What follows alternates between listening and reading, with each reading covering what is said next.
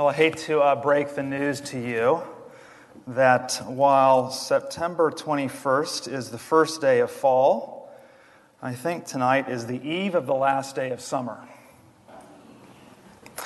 As summer ends and fall begins, school is on a lot of students' minds. Who will be my teacher and what will be the subject they're thinking? There's also the federal election that's also on our country's mind. Who will be our ruling party, our prime minister, and our members of parliament? In both cases, it's a matter of who will follow, or what is called succession. Who will follow last year's teacher, or who will follow last term's politicians? It's a big idea, succession. If you look at the end of the section of the text today, the first word that you'll see in capital letters at the top of that is about Elijah succeeding. Not about being successful necessarily, but succession. So that's a big word, succession. Here comes another one. Last Sunday we learned about what C.S. Lewis called the rule of undulation. I don't know how many of you heard Jeremy actually use that word. Can I see a show of hands? How many of you heard him use the word undulation? That's good, because he didn't use that word. But undulation is the condition or trough of dullness or dryness. It is exploited by Satan. Sorry to give you a heart attack, Leo. But it's this condition that Satan he'll exploit it to tempt us to pleasures because our experience for some reason fails us. But while exploited by Satan, it is maximized by our Lord to draw us into His presence, to show us His grace and truth. I won't say any more about the rule of undulation. If you actually missed that, you can listen to Jeremy's sermon online, but you could also look at C.S. Lewis's 9th entry in his book called The Screwtape Letters. It's the rule of undulation. Now, if last Sunday was the rule of undulation, this Sunday could be the rule of exaltation. I know the title of the sermon is The Chariots of Fire, but that's a total distraction, you must admit, because for some of you who are about 45 years or older, you're just thinking Eric Liddell and the movie The Chariots of Fire. I tested this out with my daughter this morning, but if you're at least the age of 18 and maybe under the age of 45, or maybe, as Chris is thinking right now, you're being distracted by Rowan Atkinson, or otherwise known as Mr. Bean, and the 210 Olympics in London. Some of you may remember that scene. If you hadn't, you can look that up as well. Well, here's the thing. The Lord uses all things and anything for His glory as we look at this rule of exaltation. He doesn't lose any opportunity to show us His grace. And so life isn't all undulation and it's not all exaltation. Neither is it all exaltation and no undulation. It's actually both of those. It's just like the Lord, when He's revealing to Himself to us, He's doing it through His Word, but He's also doing it through His works. It's not a either-or situation, it's both and. So we have undulation in life, but we also have exaltation in life, and we see this in the life of Elijah as he passes on the torch, as it were, in succession to Elisha, that is. So we're going to look at this exaltation this morning of Elijah as he passes on the torch to Elisha, because it draws out this idea of succession. It all points us in the direction of our Lord's sovereignty and His continuity. So this is it, right? This exaltation discloses to us God's sovereignty, but also this continuity. So those are just kind of two things that we'll look at today, and let's do that now. First of all, the sovereignty of our Lord through the ascension, the exaltation of Elijah.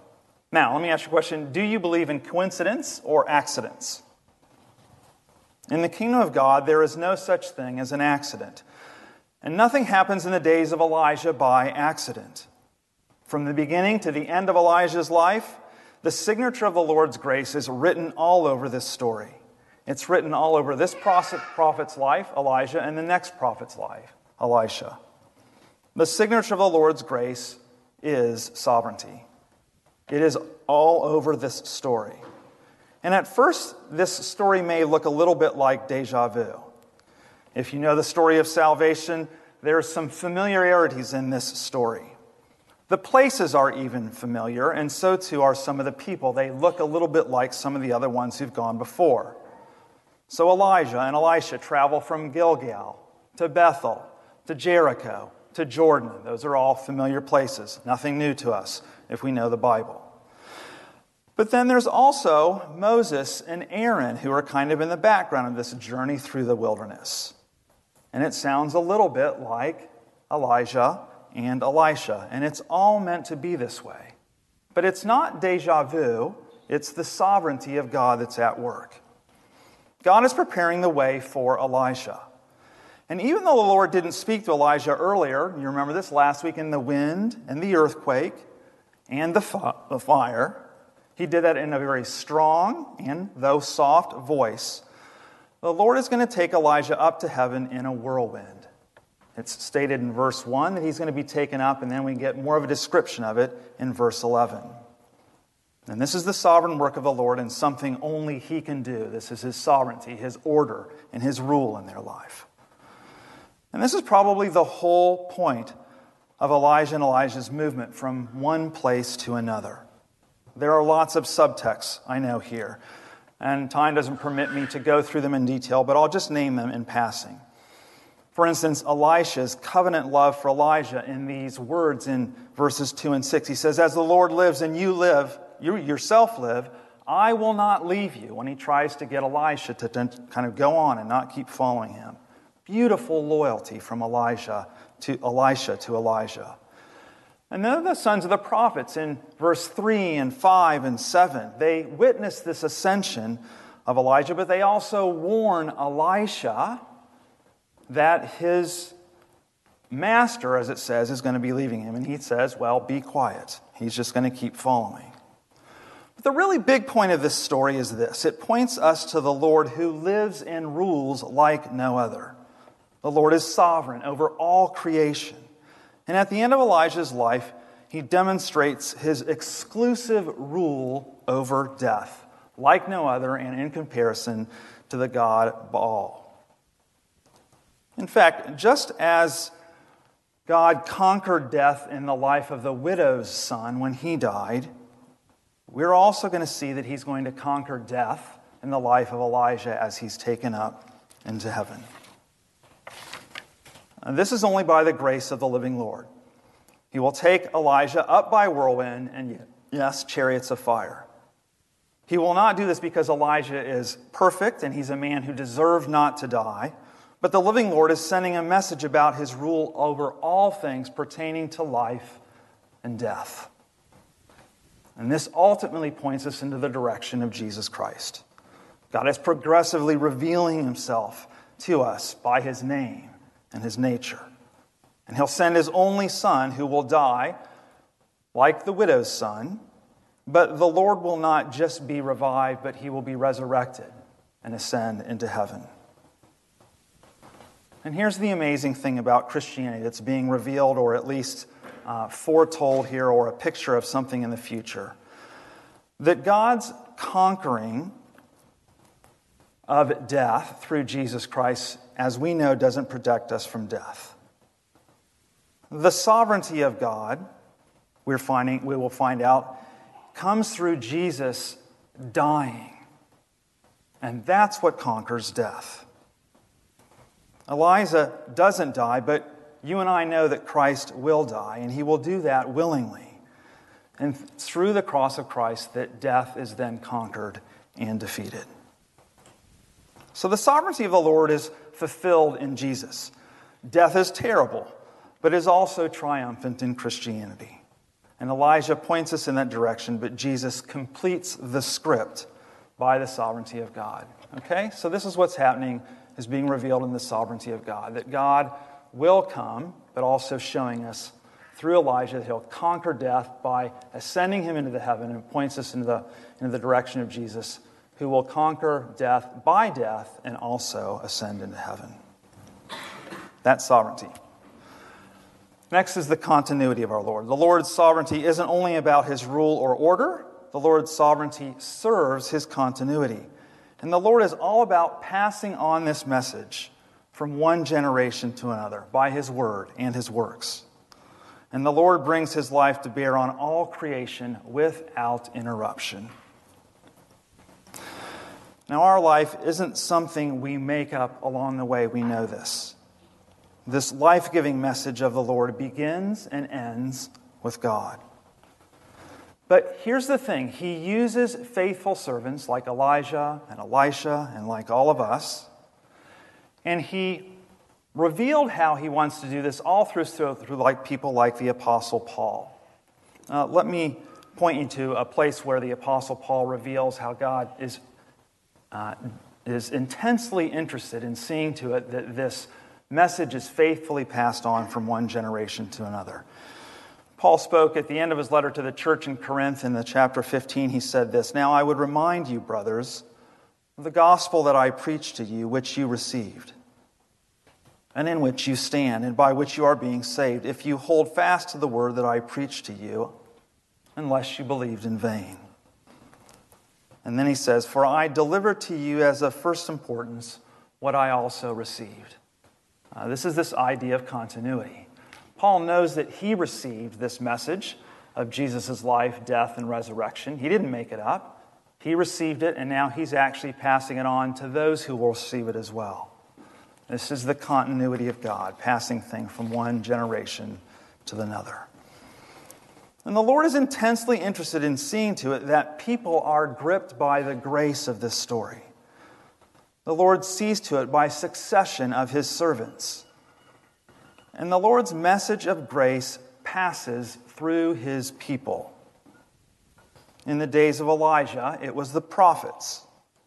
Now we're in this book called 1st and 2nd Kings. But the kings are actually there to warn us of what it looks like when people turn from God. They're only worth actually remembering as a warning. And the priests, which is another kind of order of leaders in the church, of God's people at the time, are almost unmentionable. And of course, there were false prophets too, but there were faithful prophets and remnants of that. And Elijah and Elisha, and then these other prophets that show up in these towns. Well, we learn of these sons of the prophets in verses 3 and 5, but in verse 7, we learn something else about them. I want to look down with me. We're told the number of prophets. There are 50 that stood by the Jordan to witness Elijah's ascension, Elijah's succession. And the official passing of the torch, as it were, was witnessed this day by those 50 prophets. And the cool thing is that Elijah isn't assuming the role of Elijah in isolation. There are these witnesses, these faithful prophets, these remnants that are right there. And as the story unfolds, then, instead of a staff like Moses, you might remember that when he's at the Dead Sea, Elijah rolls up his cloak and he smacks the Jordan River, verse 8. Like Moses before the Red Sea, Elijah before the Jordan, both of them cross over on dry ground. And it becomes the ground for Elijah prompting Elisha to make a request of him. What is it that you want? And Elijah says, "I want a double portion of your spirit." Now, I don't know what you think of that. I know that it's not like a double-double at Tim Hortons. But I'm not really sure what to make of this. Other than this, maybe. Elisha saying to Elijah, "All that I know that you're twice the prophet that I am, and I need all the help that I can get." There's a reference to a father passing on to his first son a double inheritance. And maybe Elisha had this in mind, but I think he knew that he wasn't quite like Elijah, but the mantle that he was going to receive, the cloak that he was going to have to wear, that we see representatively at the end, was just more than he could handle. So he needed a double portion of the Spirit. Well, the point of Elijah's succession is what he leaves for Elijah. The point of Elijah's succession is what he leaves for Elisha. And I think the way he leaves it helps us understand what all this means. Look down with me at verse 11. How does Elijah leave? What does he actually leave for him? He says this, "And as they still went on and talked, behold, chariots of fire and horses of fire separated the two of them. And Elijah went up by a whirlwind into heaven." So now remember, just a week ago from 1 Kings chapter 18, It wasn't actually in the earthquake, the wind, and the fire that God revealed himself to Elijah. It was in the strong, soft voice. But now there are these two elements, both wind and fire. And what might those represent? Which gives us an idea of what this is all about. And I think that the wind represents the Holy Spirit and the fire represents the purity of God. There are commentators who think that as well. And this is what Elisha and all of God's people need to bear witness and to boldly proclaim the gospel of God. The Spirit of God and the purity of God. And not only that, but this is in fact what another Elijah in the name of John the Baptist said about his cousin Jesus. Do you remember? When there were rumblings about John the Baptist, who thought that he was maybe the Messiah or the Christ, and he denied that, and he said that one would come after him, and he would baptize with the Holy Spirit and with fire. The same two elements that are actually here. It sounds a lot like this scene. This is the continuity of God, reliably passing on His grace to us for faith by way of His Spirit and His purity. And let me ask you, what do you think it takes to remain faithful to the gospel or to maintain this continuity from person to person? Well, here's the good news in the mission of the church. We don't have to wait until some giant of the faith dies like Elijah. We don't even need a double portion of His Spirit. But what we do need is the baptism of the Holy Trinity. We need the Holy Spirit who turns us toward Jesus, and we need the purity of God, which is the very character of Christ. It's this power of the Holy Spirit that brings about a penitent life where we're always turning back to God. But it's more than that, or in addition to that, it's this change that comes about in our life by the power of the Holy Spirit. And this is what it takes for the mission of the church. This is what it takes to know God is sovereignly ruling in the world in which we live in, and there's this continual reality of His relationship being brought to bear in our lives. And through that, we remain faithful and steadfast in the gospel. Let me point us by way of application, and this is just the last thing tonight, down to verse 14. There's this really interesting thing that when Elijah is taken up into heaven, Elijah remains there, that Elijah says. The text reads like this: Then he took the cloak of Elijah that had fallen from him and struck the water, saying, "Where is the Lord, the God of Elijah?" This is the million-dollar question, I think. Where is the Lord? For Elijah, he knew and learned that it wasn't in the wind and the earthquake and the fire. But for Elisha, who's looking up, he's hearing the wind, he's seeing the fire, and he's still asking, where is the Lord? Elijah heard it. Elisha will learn it. And I wonder if you were listening to Aaron just a little bit earlier when he made the announcement about that daily prayer booklet. I was listening to you, Aaron.